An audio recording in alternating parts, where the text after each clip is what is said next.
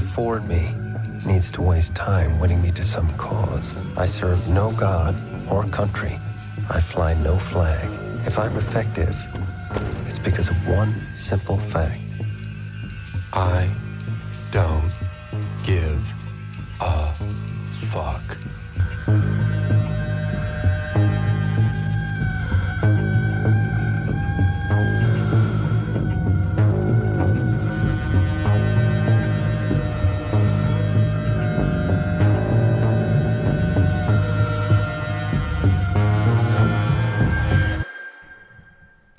Hey everybody, welcome back to another sweet episode of Citizen Frame.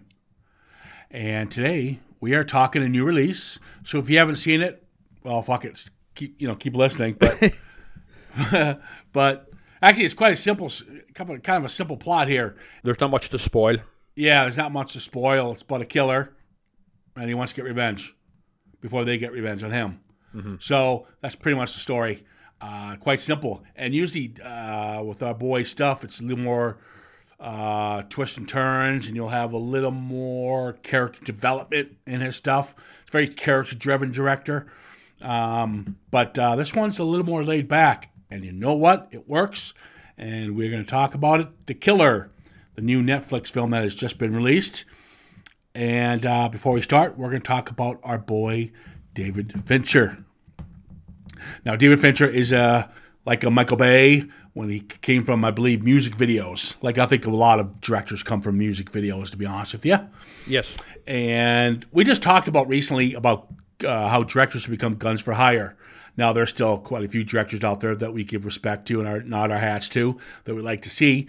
But at the end of the day, we're losing our cores. We're losing our Coppolas. Just recently, I lost our Freakins. We're losing, sadly, the Spielbergs, the Lucases, you name it. Guys who say, fuck you, I do what I want. Yeah. Tarantino has stated his next film will be his last, Yeah.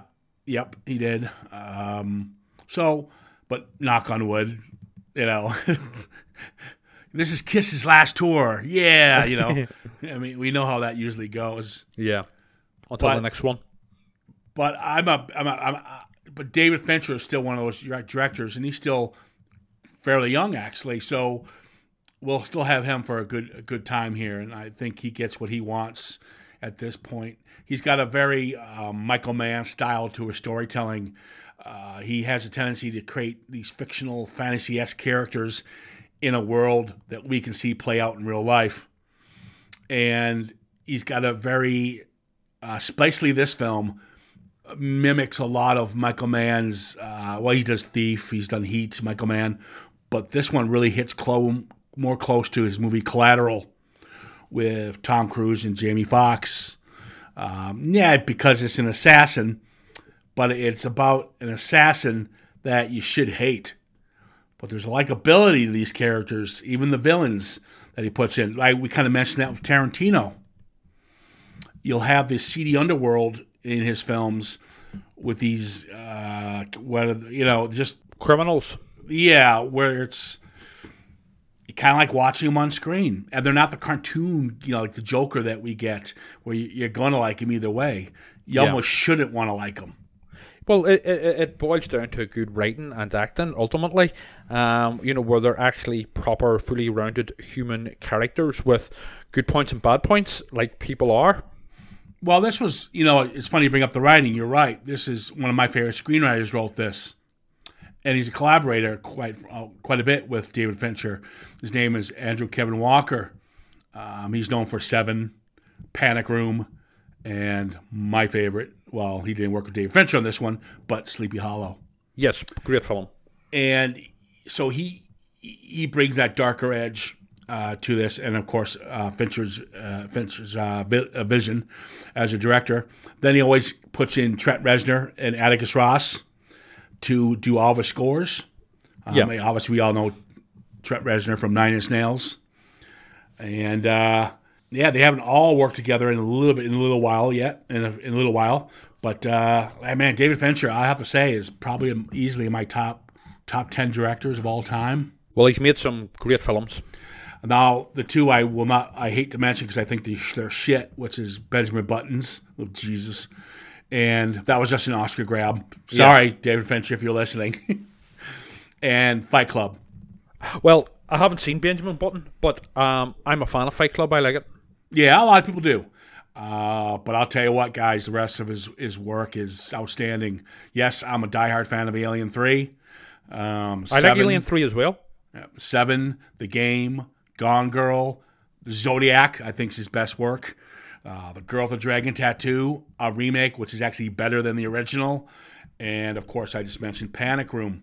I mean, that's a great list of that's a catalog right there that's worth, having and owning. Absolutely, yeah.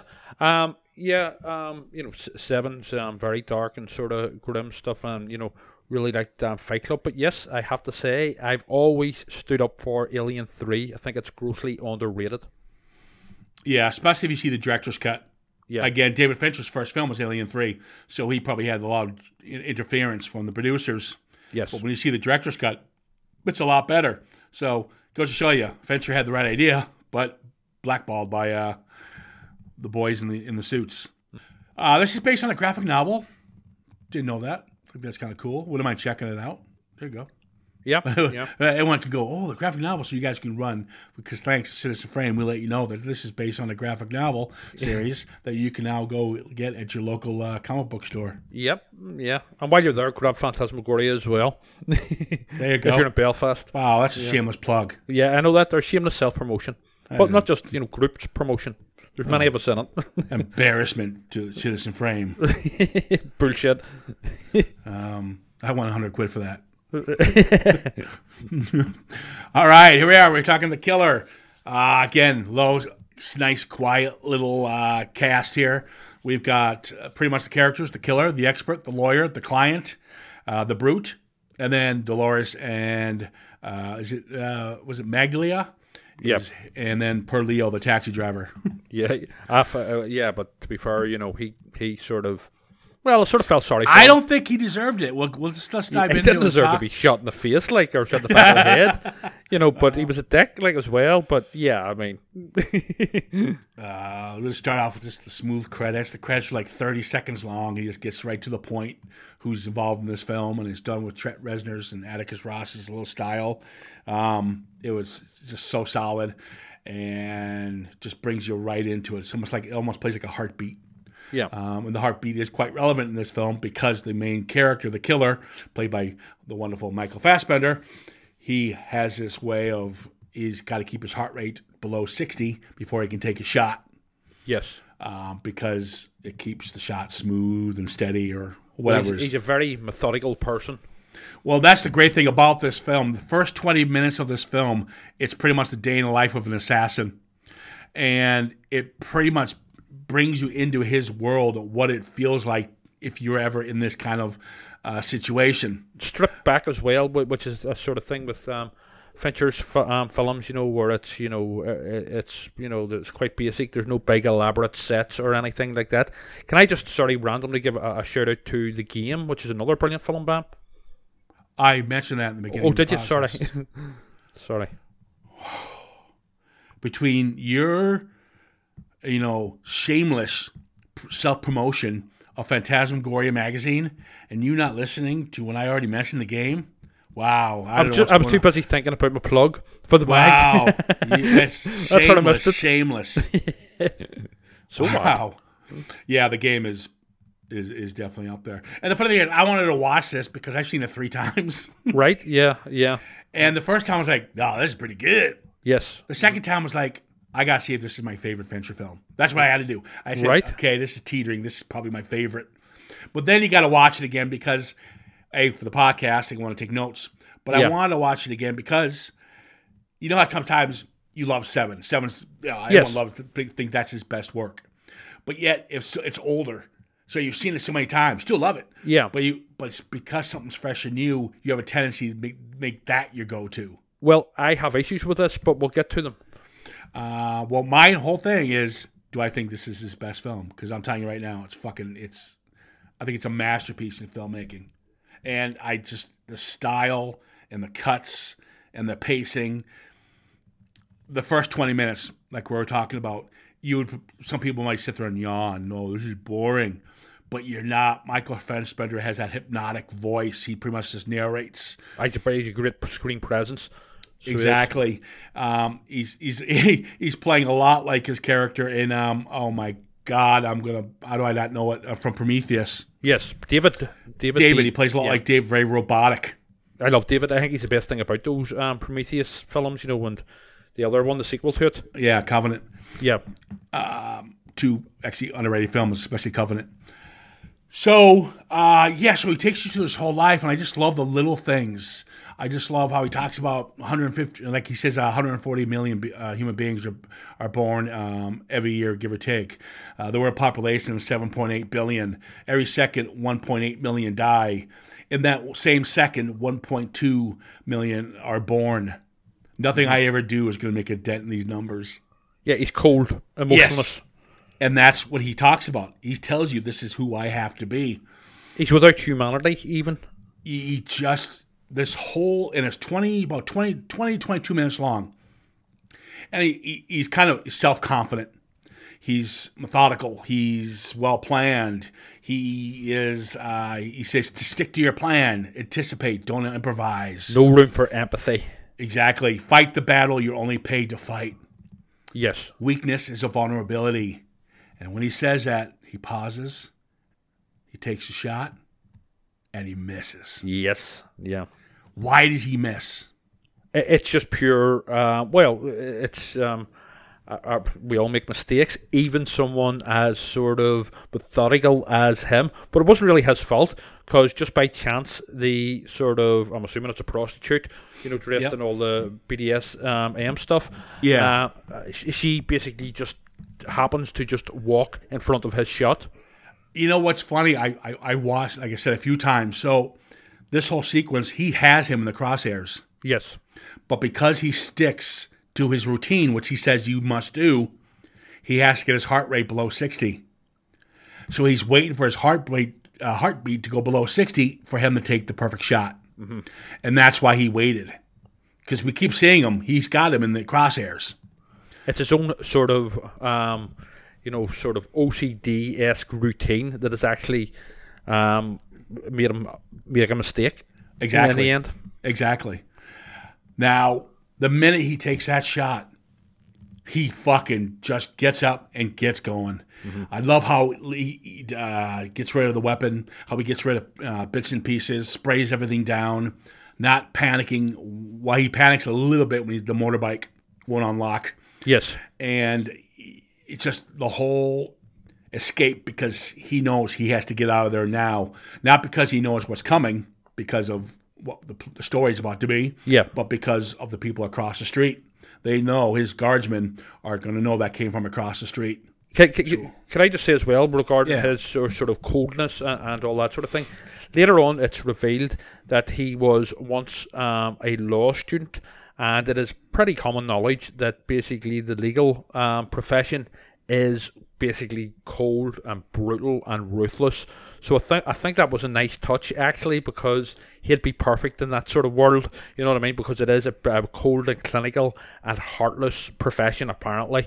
I thought that was a nice touch where it sort of it adds to his character and who he is, essentially. If he wasn't a killer, he would be perfect in the legal profession. Yeah, I didn't catch that, actually. That's a good shout, because yes. It's a dog-eat-dog world in that kind of in that kind of, career. Yeah. So when I said in the beginning, it's a simple story. It quite is, but it's more about the execution of that story. And all it is now is that he knows he has to get back home to his hideout, pretty much grab his girlfriend and go. He's going to be on the run from now on because he's missed the shot, and now the client is going to want him taken out. That's just the way it is. It's just, he knows it. He knows he's fucked. Mm-hmm. So I just love the whole sequences when he's gets on the airplane and he sees a guy wearing shades right there. Oh God, he's out to get me. Mm-hmm. So he changes flights to when he orders room service, not to eat, but to take the tray and the glass and use them as an alarm system. Yes.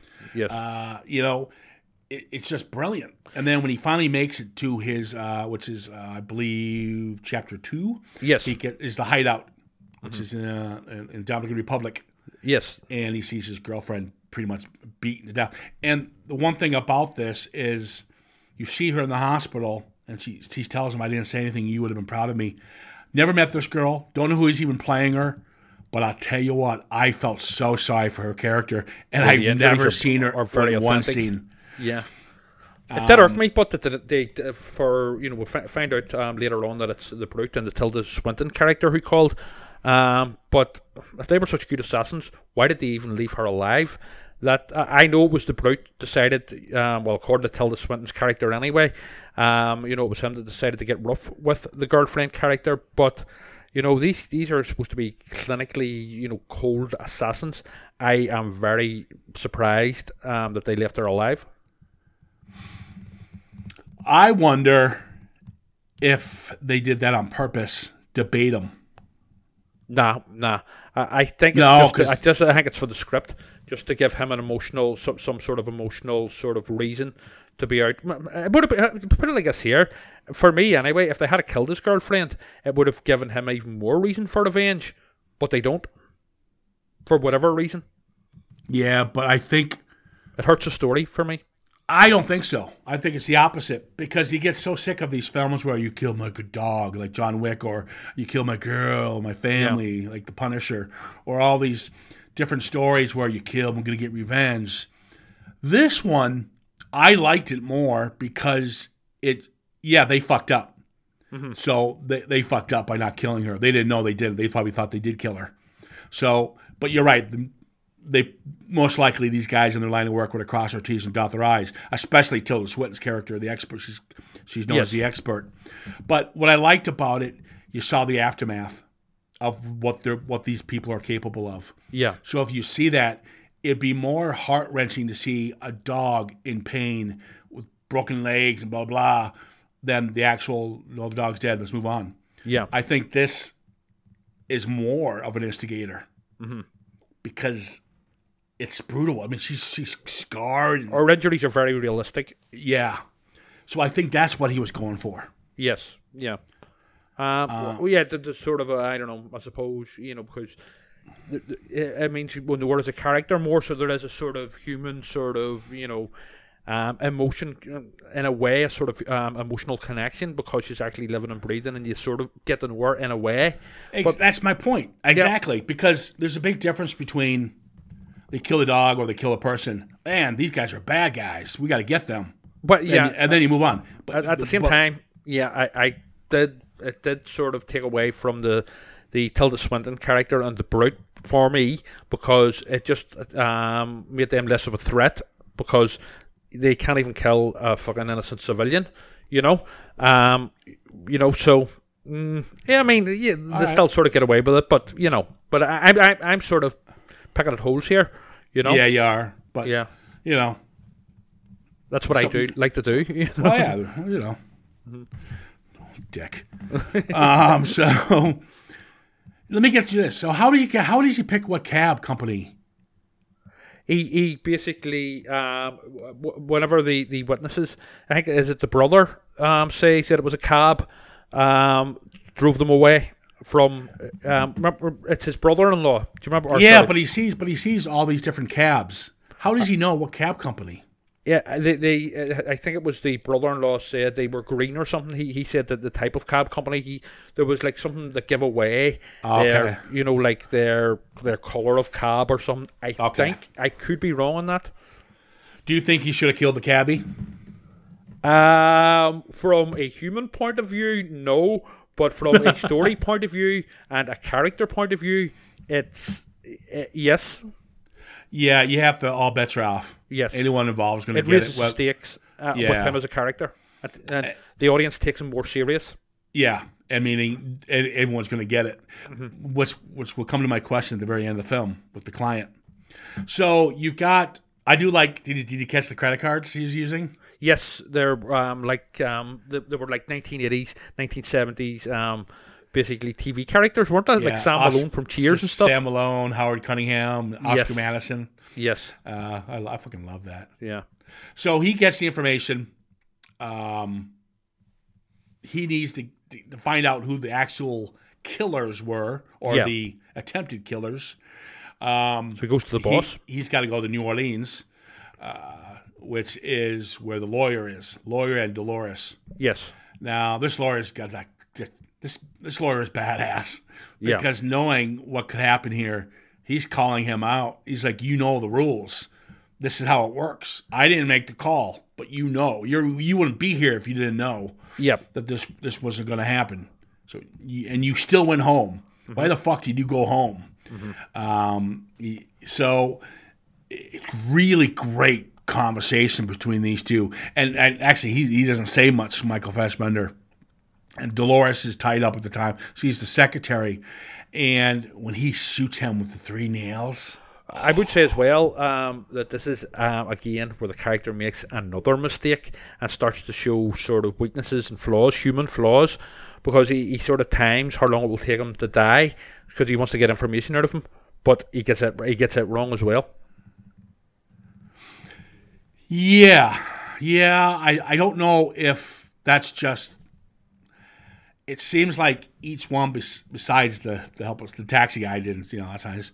But everyone he goes after that is a threat, I guess you can say, he seems to kind of make a mistake. We'll get it with the Brute, which is the best scene in the film. Yeah, it's basically, this film overall is about the killer Michael Fassbender's journey to becoming more human. And yes, it's a bit of a cliche and it's a trope, but these are little sort of moments where we see glimpses of his humanity by making mistakes.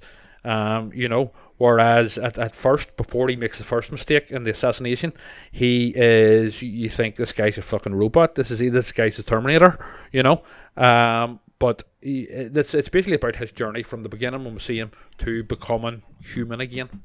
I think the human side started the minute he missed that shot. Yes, definitely. Because it is the hunter becoming the hunted. Yeah. Or at least for the first few until he decides to challenge them. Yes. But, so, yeah, once he becomes kind of the hunted, and that's where his more human side starts to kick in. And that might explain the ending. Yeah. With the client. So when he kills, and he takes Dolores, and Dolores gets him the names, this is where he finds out the Brute and the Expert were the ones who pretty much handled his girlfriend. Yeah. And he kills Dolores, breaks her neck. That was a very brutal scene, because she was just like a sort of middle-aged sort of nice little secretary. Yes, she worked for this bastard, when she was sort of involved in all of this, but she was still quite a sort of, the way she's played and sort of written, she's still quite a sort of an ordinary sort of nice wee woman type character. Yeah, she does have that secretary, and I thought about this quite a few times. Did she deserve it? And I'm saying, fuck yeah, because I'll tell you why. It's a good scene. It's a good scene, and she knew. She was up there necking it. She was up there just as bad as the lawyer. Yeah. So, in all fairness, that's it. Yeah. Now, I knew he was going to kill her. There's no way he was going to let her I wasn't expecting it at that moment, Yeah, it just breaks her neck, and she flops down the stairs. Yeah. Mm-hmm. So this leads us to chapter 4, which is Sorry, Florida. can I just go back a little bit? There's a really funny line where they're taking out his boss's body with Dolores in the lift, and somebody gets into the lift and goes, "Want a hand up on that dead body?" Yeah. He goes, There is probably the only humor in this film. There's a couple of them that he says, but it's very far and few between. Very deadpan. But yeah. I like how he listens to the Smiths, by the way. Yeah, he has them going the whole time. Yeah, even while he's doing a hit. Mm-hmm. Now he goes to the Brute's house. The choreography in this fight scene is fucking awesome. Yes, it is one of the better fight scenes I've seen in a long time. 2 guys, 2 professionals fighting. And, I mean, it's just hardcore. The pain. I was feeling both these guys' pain as they took hits. It's very realistically done. Yeah. Obviously, he gets away, but I can't explain it, guys. Can't do it justice, but just watch it. This guy, the Brute, is just a brutal character. Hence his name. And his dog's just as bad. But he doesn't kill the dog. The pit bull. Again, that's another glimpse of his humanity. He doesn't kill the dog. And yeah, because it would have killed him. So he still doesn't. I'll just hope that he's weak as fuck because that guy almost kicked his ass. But that was great. Then we end up going to chapter 5, which is the expert. Anything Tilda Swinton is in, I love. I love this actress. She plays cold well. Yeah, she even or sort of the look of her is very almost alien. If you know what I mean, she doesn't. She looks quite sort of very different, and that helps with these sort of cold, weirder roles. 100%, like. Yeah, I believe she was in Constantine too, and she was really good in that. She's done. There's something about her. She's I mean, I think she's underrated. Yes, no, I think she's a class act. I think she plays moms. When I see her as mom, I was like, "What? That's no way. This she can't play a mom." But then you see her and she pulls it off. Yeah. So she's just such a versatile actress. Well, when she comes in, it's a brilliant sort of back and forward between the two of them. Brilliant scene. Oh, I love it. It reminded me of the scene where Robert De Niro and Al Pacino. In Heat. Yeah. Yep. And so, yeah, he sits down and she's just questioning him. Why are you here? You could make me fall down the stairs, hit me by a kite, hit and run, whatever you wanted to. Why are you here? Yes. He doesn't really answer it, does he? No, but I think it's more because, again, it's to do with his return to being a human. He's curious, and he wants to look at her face to face. Again, I think it's part of his personal character journey. Yeah, maybe he just wants to look her in the eyes. That as well, that's a possibility, but again, I think it's more he's starting to show humanity more. Well, that's my point. Maybe, besides the Brute, because the Brute is just a fucking beast. He's just a brute. He didn't have a chance to say anything to him, but with her, I think he wanted to look her in the eyes to see if there's any humanity there. Yeah. Because he's starting, like you said, is starting to become more human, and his emotions are starting to take over a bit. Yes. So I think he was trying to give her an out, technically, because even when he's walking her out of the restaurant and she slips and falls, and she goes, "Oh, would you help a lady up?" And he shoots her right in the head. Yeah. He was still probably with her having that conversation, but what we don't see and he sees is a knife. Yeah, she had a knife. It was an act. Yes. So then his narration ends with "trust no one." Yep. So let's get to the final mark, and this is the man who made the call to have him killed. Yes, it was the client who had arranged for him to kill the guy at the start, but then he bollocksed it up. So then his boss and this client guy arranged to have then Fassbender killed. So when he does that, Arliss Howard, I like him. I like seeing him films. Yes. He's a good character actor. He plays the clueless guy well, and he tells him, "I don't know what you're talking about," and then he finally realizes who he is, and he goes, "Listen, I made a call. They said this is what they do. Then they called me back when something went wrong, and they offered $150,000. They'll take care of it, and that's all I know." Yeah. He's like a billionaire sort of corporate sort of Jeff Bezos type person. Yeah. Why doesn't he not kill him? Well, this is his journey to being human. I knew this is one of my big issues with the film. I found too much of this. While it is very well produced, amazingly acted, and it's very slickly directed, as you would expect from Fincher, my issue is the story. Essentially, it was very predictable, and it was pretty obvious that he was going to spur someone at the end. I actually originally thought it was going to be Tilda Swinton, but then it's not. It turns out it's this client guy, but I thought it was pretty... We've seen this a million times with these assassin-type films where they return to humanity and spur someone, and that's their sort of arc complete, where they spur a life. But what's wrong with that? I'm okay with that. We saw one of the better films called The Professional, and I think I thought that's what I wanted, because the whole journey he's tweaking a bit, right? And he's becoming a little more of human, like we said. But what I liked about it, because I said in the beginning, you like this character, even though you shouldn't. And at the end, you kind of can go, okay, good, I can like him, because he didn't kill the nerd. I agree with what you're saying to a certain extent. The problem is, it's just I would have preferred, especially from someone like Fincher, something to completely different. Where you can have something like like an American Psycho, where at the end he goes, "There is no catharsis. I'm still a bastard." This sort of thing. Maybe even just something different.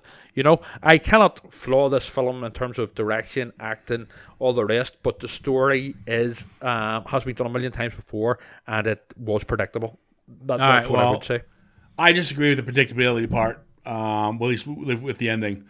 But it's like I said in the beginning, the story's quite simple. Yeah. So we all, so I introduced that right away to let people know. But it's about the execution, pardon the pun. And I'll tell you what, I was floored by it. I really enjoyed it. I didn't want it to end. I just want to see more designations of him going out and taking out people. But we weren't going to get that Hollywood style. Yes. That's not Fincher's. Yes, of course. That's not what Fincher does. He tells a story and gets out. It's just under 2 hours long, and it just flies. And you think it would be kind of boring and quiet, but it is the day. It's just so good. It's not boring, but due to the great performances and stuff, and these characters, the believability of these characters, the way they're performed and stuff, and Fassbender's a class act, so's Tilda Swinton, But yeah, don't get me wrong, I love a good sort of character study, which is essentially what this is. But it certainly isn't, sort of boring. It's a slow burn, and that's fine. But yeah, I have to be honest and say I did find it predictable, especially as we went towards the end. That's fine. Yeah. To each their own. Dick.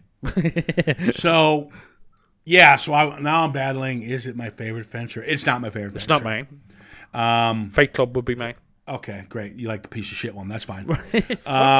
So I'm still... See, Fincher's so good because I like them all. You can have a box set of all this stuff and enjoy them all. I'm still Zodiac. It's probably his best. It's decent. Zodiac, decent. Fuck off. Zodiac's fucking brilliant. It's very good, yes. Oh my god. Well, you didn't have enough killing. And I wanted torture porn. And I wanted this. And I don't like torture porn. where's Doctor Who? There was nobody from Doctor Who in it. Right. I don't like torture porn, but my favourite Fincher film is Fight Club. Okay. Yeah. Yeah, well, fine. Yeah. Okay. This has been a dreadful podcast. Not at all. All right. Now, listen, we're going to wrap this one up, guys. Listen, if you want to give us a shout-out on CitizenFrame_podcast, which is on Instagram, and on Facebook, you can do so. And that's all I have to add. So get ready. It's Christmas month coming up. Woo! As Naughty Holder once famously said, it's Christmas. There you go. That was my Naughty Holder impression. Who's that? Slade. You know that song? At the start of it, he shouts, it's Christmas. Oh, okay. I'm surprised you didn't recognise it straight away. So good was my impression. Yeah, that was brilliant. Thank you. Wow. Just call me Michael Fassbender. Oh, boy. All right, guys, have a good one and check out The Killer. Because it's a great film, and even though Trevor thinks it's a piece of shit, which I he just did not say that. He just said it was a piece of shit. I can't believe he called it a piece of shit. Bullshit. Wow, now it's bullshit. Wow. No, you're talking bullshit again. All right, guys, have a good one. We'll talk to you later.